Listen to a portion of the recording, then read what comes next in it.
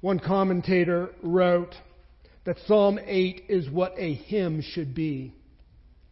It is celebrating the glory and the majesty of God. The majesty of God is displayed in unexpected ways. It takes us beyond the highest heavens. It takes us back to the very beginning in the book of Genesis, where we joyfully view the Creator God. And then the psalm directs us to view mankind. O Lord, our Lord, how majestic is your name in all the earth.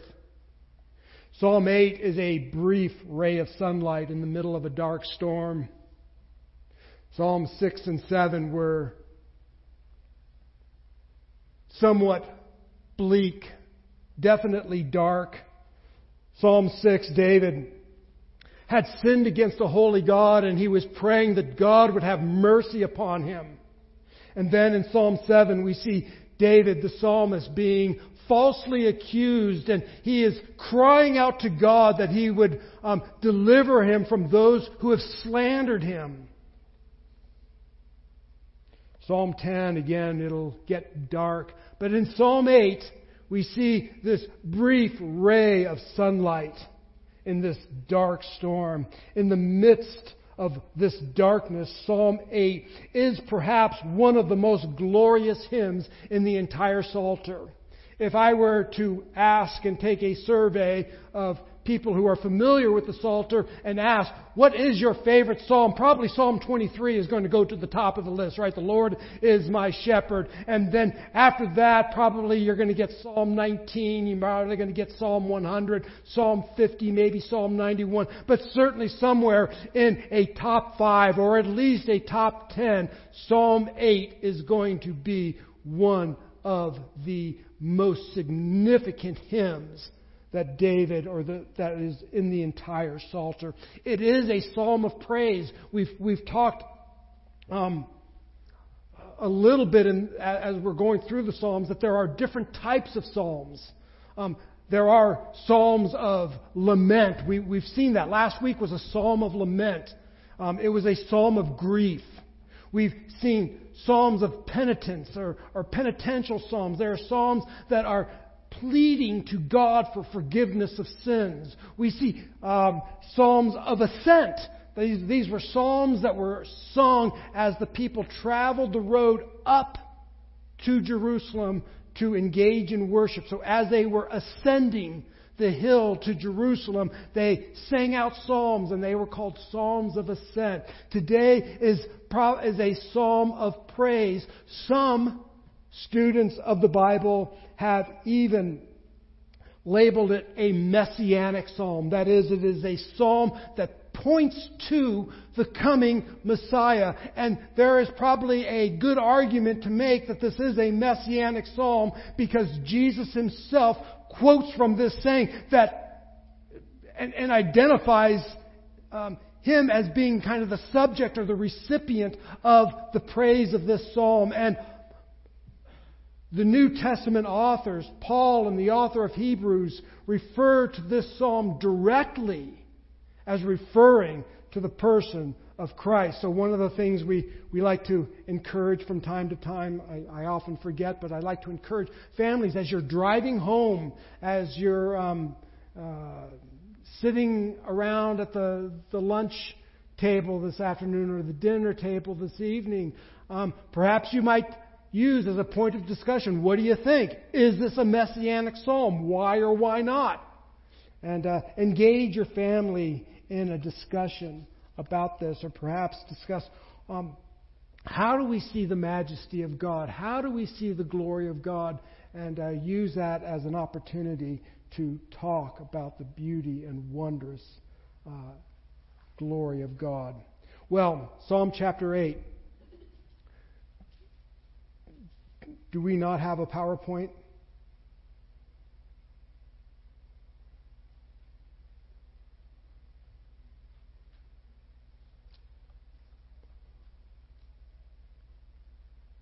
Well, let me quickly and very briefly give you an outline of where I want to go in my message today. What we're going to see is that the majesty of God is primary. The majesty of God is the big topic. It is the primary subject. The majesty of God is on display. But here's the surprising thing. The majesty of God is on display in His human creation. That is, in the creation of humanity, men and women, mankind, God's majesty is on display. So I've outlined it this way. The first part will be the majesty of God in verses 1 and 2. And we can go to slide 2. Then we will see the frailty of man in verses 3 and 4. Then we will see the dignity of man in verses 5 through 8. And then we see the majesty of God summing up the entirety of the psalm. So if you will, turn with me in your Bibles and follow along as we read the inerrant word of the living God. Psalm chapter 8. To the choir master, according to the Gittith, a psalm of David. O Lord, our Lord, how majestic is your name in all the earth. You have set your glory above the heavens. Out of the mouth of babies and infants you have established strength because of your foes, to still the enemy and the avenger. When I look at your heavens, the work of your fingers, the moon and the stars which you have set in place, what is man that you are mindful of him? And the Son of Man that you care for him? Yet you have made him a little lower than the heavenly beings and crowned him with glory and honor. You have given him dominion over the works of your hands. You have put all things under his feet, all sheep and oxen, and also the beasts of the field, the birds of the heaven, the fish of the sea, and whatever passes along the paths of the sea. O Lord, our Lord, how majestic is your name in all the earth. The grass withers and the flower fades, but the word of our God abides forever. Our text begins with the majesty of God. I want you to note, a lot of times we can determine much about a psalm by the way the psalm ends or begins and the way it ends. Oftentimes we can see a progression. Perhaps David or the author of the psalm is at the beginning in a place of turmoil or difficulty, and by the end he is in a place where he has come to a resolution of that difficulty. And you can see a progression. And we can learn much about the psalm by how it begins and how it ends.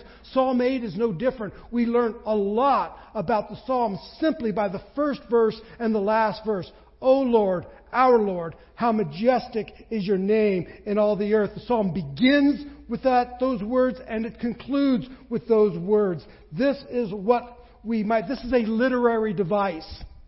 This is a poetic device. Some Bible students would refer to this as an inclusio. You don't need to know that word. But you could refer to it as bookends. That the psalm begins with one thing and it ends the exact same way. And so that everything in between is describing the majesty of God. It begins with the majesty of God. Then there's a bookend on the other side. And it talks about the majesty of God, and everything in between those two bookends, everything between verse 1 and verse 2 is a description of the majesty of God. It is a framework. Everything within these bookends describes the majesty of God. This indicates to us that the entire psalm is about the majesty of God. Now, here's maybe the counterintuitive or the surprising aspect about this, is that the majority of the verses between the bookends, the majority of verses in this psalm are a description of man and his place in the created order. Everything between the bookends is about mankind.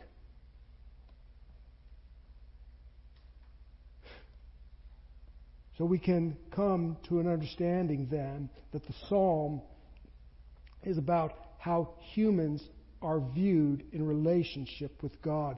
That the glory and majesty of God is somehow displayed in His human creation.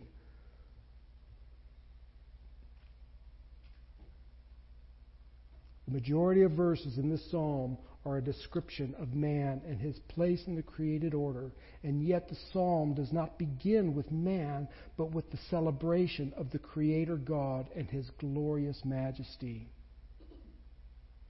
John Calvin, in his Institutes of the Christian Religion, his first chapter is just mind-boggling.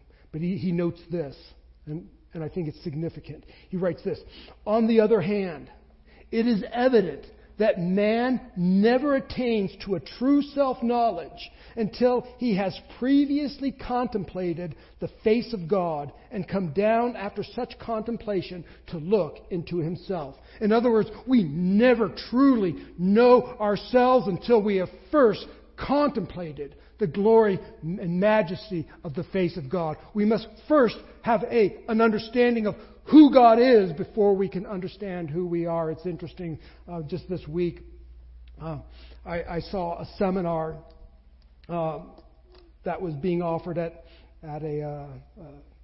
with a particular ministry, and the agenda was, what we need to do is we need to look at ourselves first, and then we can view God as He truly is. And I said, no, it's backwards. Psalm 8 first views God for who He is, and once we perceive who God is, then we can understand who we are as the creation of this majestic God. Because humans, I hate to say it, we tend to see ourselves perhaps in a distorted light. We tend to see ourselves as upright and wise. We tend to see ourselves as holy and strong. And generally good. But when we first contemplate the majesty and the glory of God and then view ourselves, our perception, the perception of ourselves is likely to be altered. So, O Lord, our Lord, how majestic is your name in all the earth. We need to begin by gazing upon the glory and majesty of God. You should note in Psalm chapter 8, after this phrase that begins or brackets the beginning and the end of the psalm, we see this: how majestic is your name in all the earth, and you have set your glory above the heavens. And so we see both earth and heavens. This is another poetic device.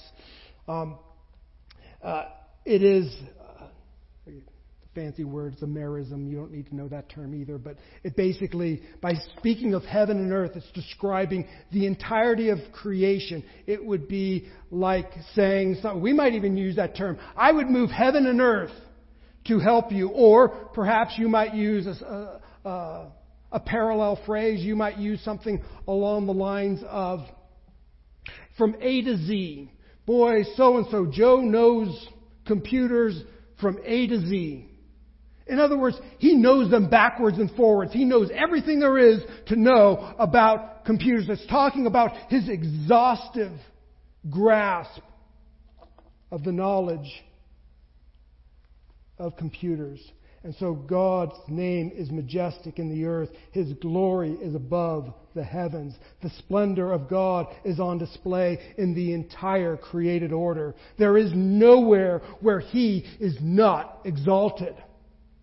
His name is majestic. How majestic is your name? The name of God there, and we've talked a bit about this as we are in the Psalms. The name of God there is, you will note that, O Lord, the first Lord, all the letters are capitalized. Capital L, capital O, capital R, capital D. This is a reference to the covenant name of God. It is a reference to, we pronounce it Yahweh. Some people might even understand kind of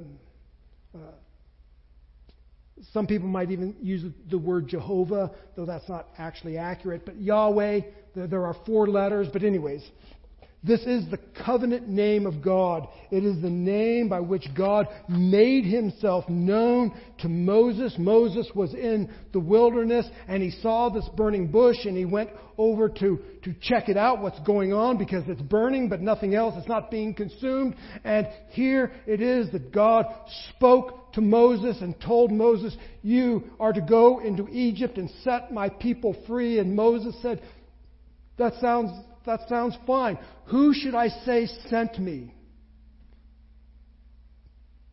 And God says, tell them I am sent you. I am that I am. This is the covenant name of God. Tell them that Yahweh sent you. I am that I am. Some people might say this is I will be who I will be. But the intent, however we might translate that statement, whether it draws our attention to the fact that God is self-existent. I am that I am. He is the self-existent God. He is the uncreated creator. There is God and then there is everything else. He is not dependent on His creation, nor is He a part of His creation. God is separate. He is a distinct being. And so, O Lord, the self-existing God, who was and is and ever will be. We read this in the very first verse of Genesis. In the beginning, God created the heavens and the earth. And so the psalm begins that you, the self-existent one, the uncreated creator, your name is glorious. Your entire being, who you are, is beyond compare. Your glory is above the heavens. That is, your splendor is above the heavens. Church, wherever we might go, we cannot escape the wondrous display of who He is. When we gaze upon the most delicate flower petal, and we see the powerful movements of the earth and plate tectonics, when we view the vastness of the space, when we consider the wonder of angelic beings, we, like the psalmist, cry out, how majestic is your name. Well, we've established the glorious name of God. The next issue we want to address is, how does God display His glorious name? How does God display His glory? And we might say, well, we probably all have various ideas, but the psalmist surprises us in a very counterintuitive and surprising manner. The psalmist informs us that God displays His glory through the agency of children. That's an amazing thing, and I'm going to come back to that. But let me just briefly skip ahead and deal with something that seems so odd to me. And I'll come back to God displaying His glory and His strength in babies and in infants. In verse 2, out of mouths of infants and babies you have established strength because of your foes to still the enemy and the avenger. That just baffled me. This God, this majestic God who is glorious above all things, the uncreated creator who in the beginning created the heavens and the earth, has foes, has an enemy, has those who would oppose His majesty. That just is amazing to me, very surprising that the glorious God has enemies. There are those who witness the glory of God and yet remain enemies of the one whose glory is evident.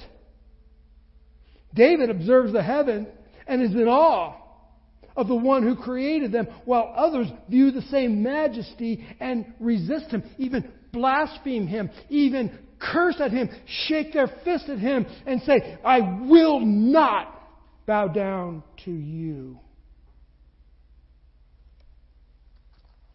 We see this in John chapter 1, speaking of Christ and His pre-existent glory. We see Him putting on flesh and dwelling amongst us. And then in John chapter 1, verse 11, we read this. He, speaking of Jesus, the Word who put on flesh, the Word who created all things, put on flesh and dwelt among us. And it says this.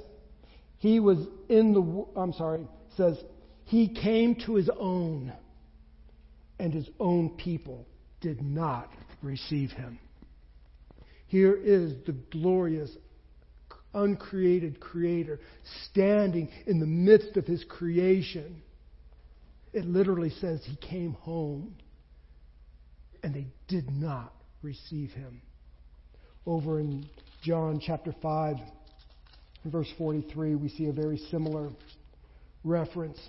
In John chapter 5, verse 43, we read this. This is Jesus speaking. I have come in my Father's name, and you do not receive me. If another comes in his own name, you will receive him. That's an amazing thing. I came in the name of my Father, and you do not receive me. Perhaps the epitome, the apex of the person who has seen the splendor and glory and majesty of God Almighty and rejected it is the person of Judas. Judas walked with our Lord and Savior Jesus Christ. He was there at the Sermon on the Mount. He was there at the Olivet Discourse. He has seen Jesus raise people from the dead. In fact, He has been given a power and authority to do those very things. And to our knowledge, He actually did and performed miraculous works.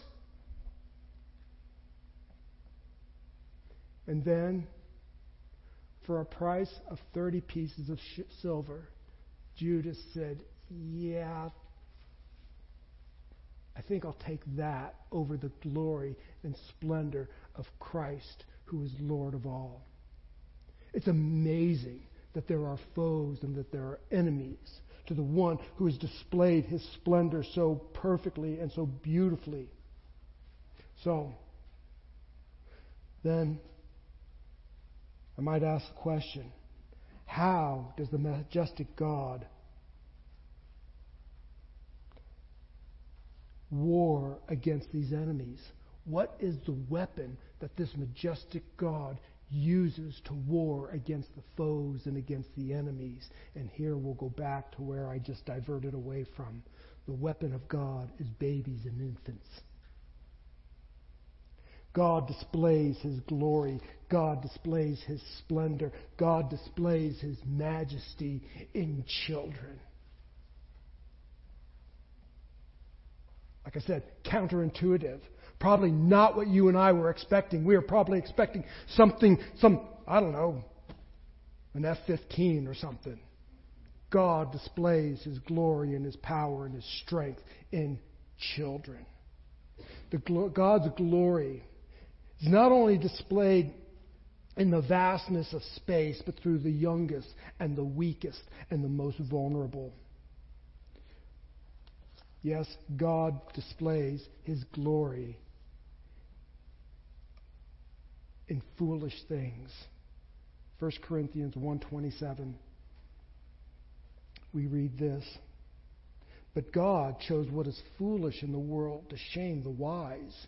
God chose what is weak in the world to shame the strong. God chose what is low and despised in the world, even things that are not, to bring to nothing the things that are, so that no human might boast in the presence of God. God has chosen to display His majesty in children so that nobody can claim that, well, I've got this all figured out. His glory. So God displays His glory by using weak things.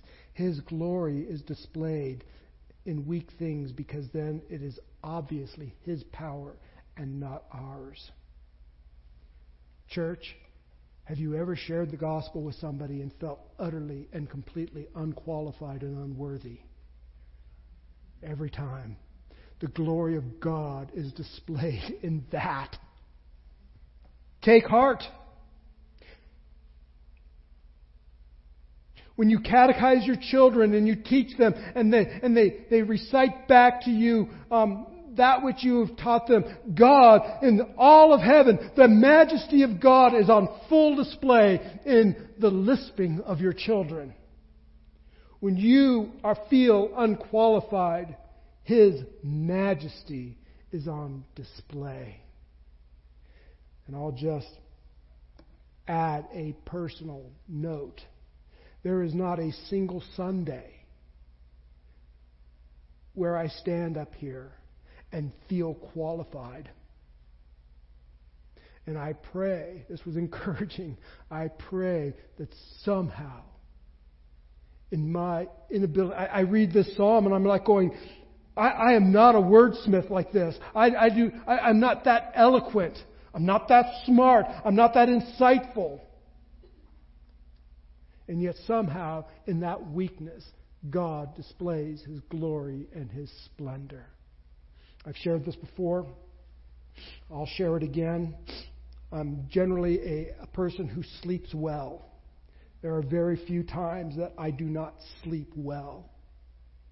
I was on a bicycle tour and I slept in an abandoned train station, and the train, I was told, went by about every 45 minutes. I didn't know because I slept through, like right outside, like closer than the road is to us.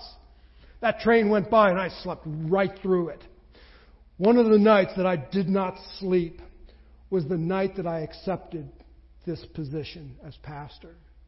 It was sometime probably in December or November of 2020. Of 2000. And my concern was, who am I to lead your people? I am not qualified. I am not smart enough. I am not visionary enough. I do not have the skills. And somehow God said, well, you're it.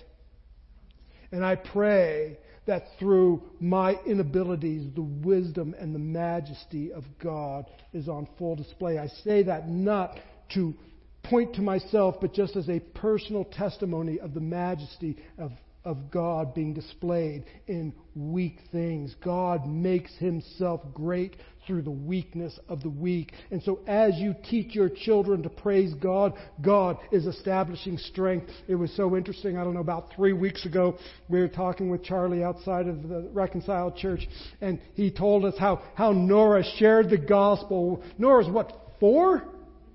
3? And she shared the gospel with one of her classmates. This is the glory of God on display in a 3-year-old. How does God make His majesty and His splendor known? Through 3-year-olds. So as you teach your children to praise God, and they can barely make the words out, and you don't even understand what they are saying, they are lisping. God is glorified. The majesty of God is on full display. We should note also that Jesus Himself used this verse.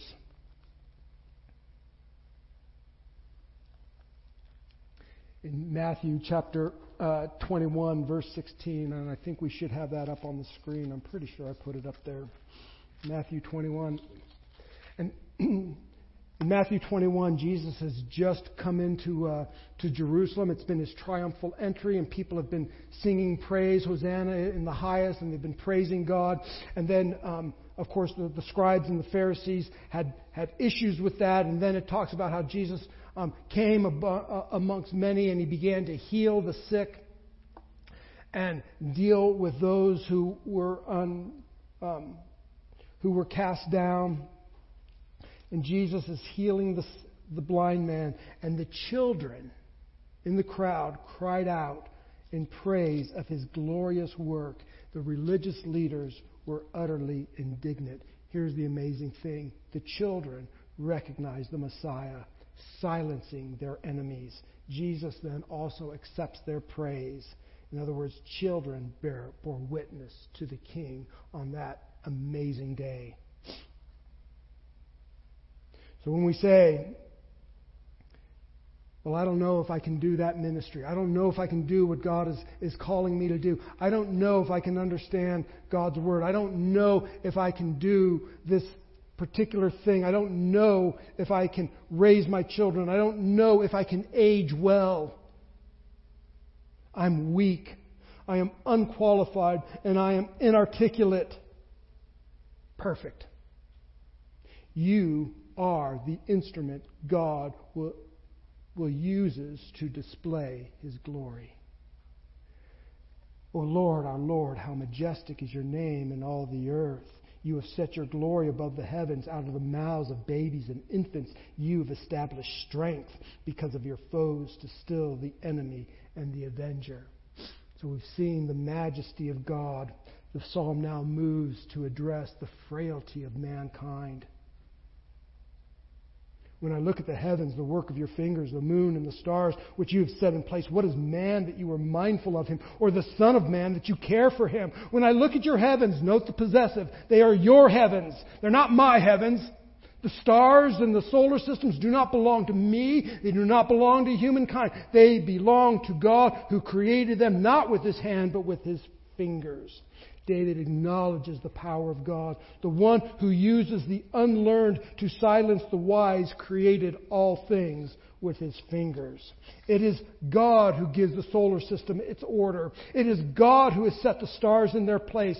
It is God who establishes the universe. Those things, all those things, the heavens exist by God's decree. They shine forth at God's command. They display the splendor and glory of God because they fulfill the purpose that they were created for, and they do so by reflecting the glory of the sun in the place that God has determined. Folks, when I look at the heavens, they are not randomly or accidentally conceived. These are the works of the very fingers of God. And David is most likely sitting I'm picturing David sitting on the roof of his house, or perhaps out in the desert somewhere, and he sees the constellations and is in utter awe of the creative power and majesty of God. And then he asks a very significant question. What is man that you would take thought of him? In view of the glorious nature of God, David now looks at the human creation and wonders why. How? Why would God be mindful of a being such as myself? Why would God even care about His human creation? I want to take note here that what is man that you are mindful of him? There are a number of ways that a Hebrew author could have, a number of words that a Hebrew author could have used for the word man. The most common or one of the more common is Adam, or we would say Adam. This is used frequently in regards to describing or translating the word man. Adam, the other word would be Ish. But the author, David, uses neither of those words. So, in contrast, he uses the word Enosh. And so, in contrast to the eternal, enduring, powerful display of God in creation, man is rightly viewed as a recent created, temporal, fragile man. This word for man is often used in reference to his weakness and his mortality. Gerald Wilson, in his commentary, writes this. He says, by contrast, Enosh most often emphasizes human frailty, weakness, and mortality. Thus, the use of that term here is no accident, but intentionally stresses the distance the psalmist experiences, opening up between the glorious Creator God, Yahweh, and His far less significant and less powerful human creatures. This is recognizing that there is this vast chasm between, David is saying, what is Enosh? What is man? When I look at you, there is this vast chasm between me and between you. Who can span that chasm? And this is why David says, what is man? What is Enosh? that somebody as glorious as you would have any concern or any care. What's implicit here is that God cares for and is mindful of this creature. That God cares for and is mindful of Enosh, of man. He is not the God of the deists who claims that there is a creator God who wound everything up and then disassociated himself. He has no concern or oversight over his creation. He doesn't really care for mankind. He's just out there somewhere. Here we see that God is no distant deity with bigger concerns. Sometimes I hear people, maybe I'm guilty of it myself, saying, I don't think I'll bring this to God. He's got bigger things to concern himself with. He is not that God. He is not the God with bigger things. He cares for you in your weakness and your mortality and your finitude. God has a unique care for his human creation. That's an amazing thing. The majesty of God is seen in his care for frail men and women. And so we've seen the majesty of God. We have briefly taken a look at the frailty of man. And now let's look at the next part, which is the dignity of man. And such an important topic in this day and age where we have forgotten our history and we don't know where we came from. And so we have a skewed view. We probably either think too highly of ourselves or we think too lowly of ourselves. And there are many people today who think that they are nothing, that they have no value, that they are no good, that they are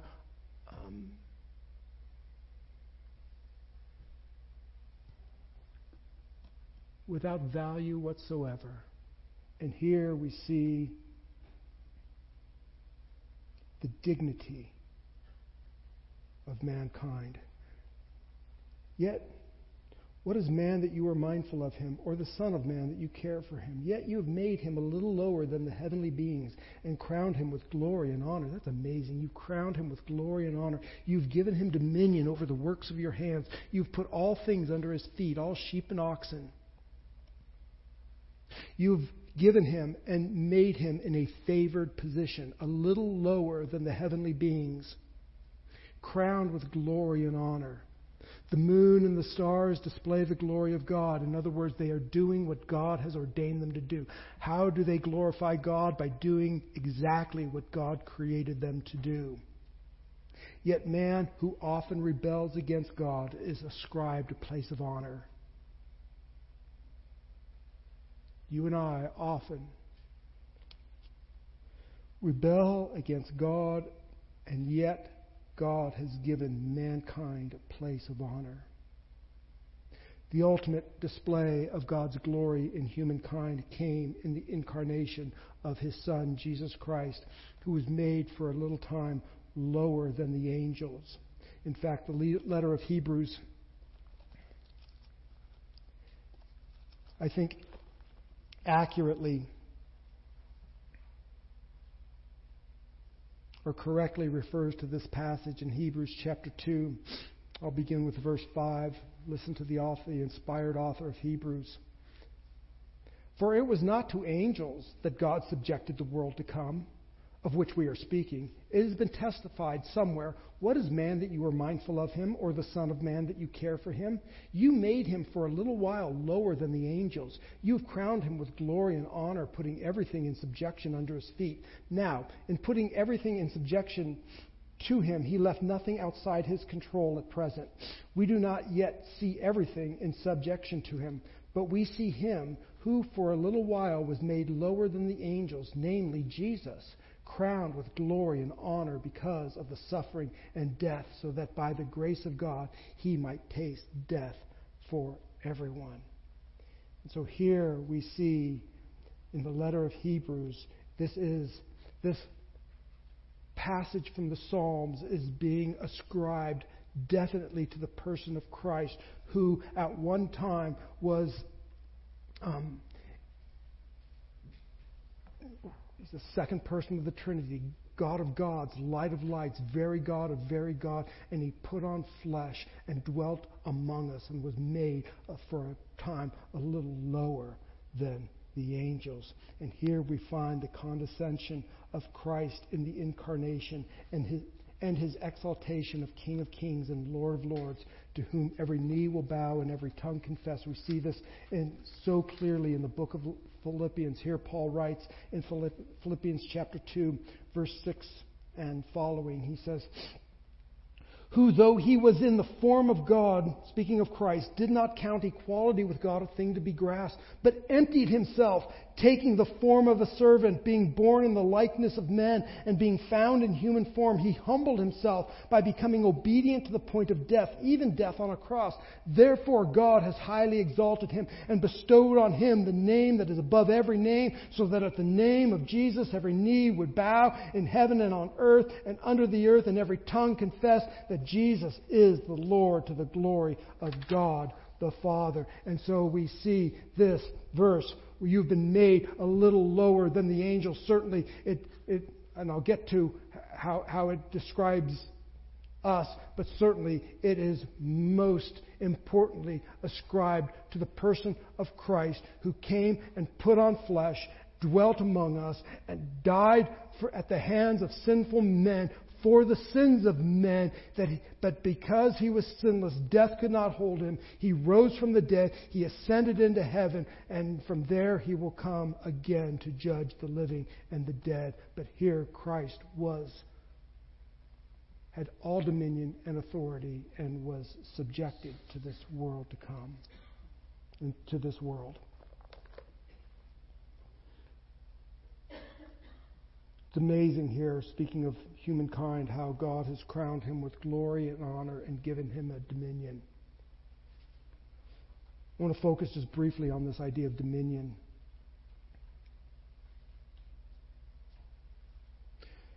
First of all, we should note that he has given mankind dominion over the creation. But you will note it is not domination over the creation, but dominion. Given dominion, then, I would argue, is a reflection of God. God has dominion over all, and we reflect God. We display God's splendor when we also carry out the dominion that he has given to us.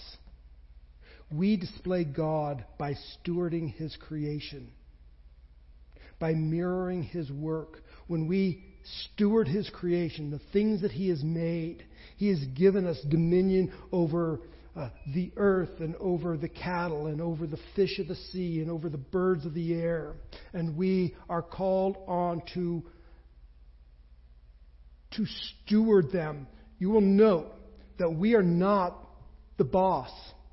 We are not the king. God is the king. It is his creation, and he has given us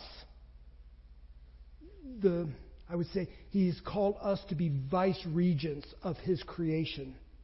We are image bearers. We bear glory and honor and dominion. Let me just talk real briefly about the image of God. This is a vast subject, but let me talk, because we often refer to humankind as the image of God, and that would be correct. We find that in the first chapter of Genesis, that God created mankind in his image. He created them male and female, and as male and female. This is the image of God. So what is the image of God?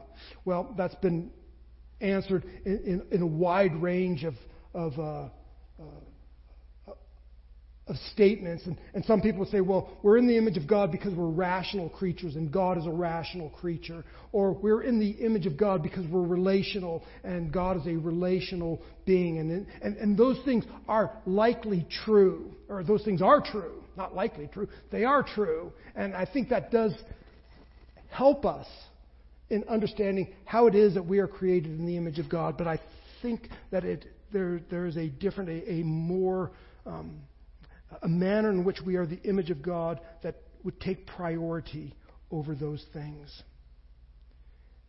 And to understand how we are in the image of God is to understand how images were understood in the ancient Near East. You see, it was not uncommon for kings to make statues of themselves. or to make statues of their gods. And then they would set up, the king would set up the statue of himself in all of the different areas of his kingdom. In the various realms of his kingdom, he would set up statues of himself as a visible representation to the people in a distant land. In other words, by setting up these statues of himself in all of these different areas, he's saying, now these people in far distant lands can see the invisible king. I'm in a place where they would never see me. But by this statue, by this image, people now see who I am. We see this in ancient Near Eastern worship. They would set up their gods as images. And when a person would conquer, when a king would conquer a territory, they would tear down their gods and they would set up an image of their god, so that the image of God would be seen. And so as their kingdom expanded, the image of God expanded along with their kingdom. I hope that makes sense. So when we talk about human creation being the image of God, it is the means, we are the means by which God is to be made known in all the earth, so that the glory of God would cover the earth as the waters cover the sea. What was the original creation mandate that he told to Adam and Eve? Be fruitful and multiply. Make more images. Make more images of me. And then as you spread across the earth, my image goes out beyond the garden's boundaries, and my image covers the earth as the waters cover the sea. Of course, that got marred. But that was the original creation mandate. But today, you and I think that creation mandate stands not so much in having children, but what is the Great Commission?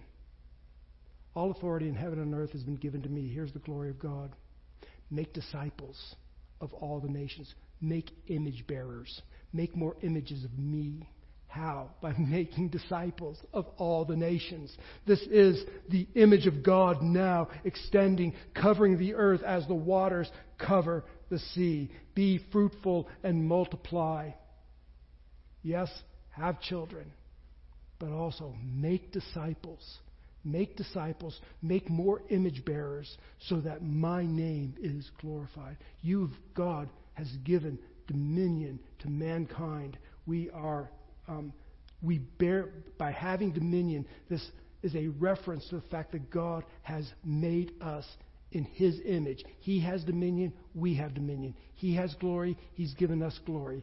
He has honor, He has given us honor. And now He says, you bear my image, now go make more images. Not by paintings, not by statues, but by making disciples of all the nations.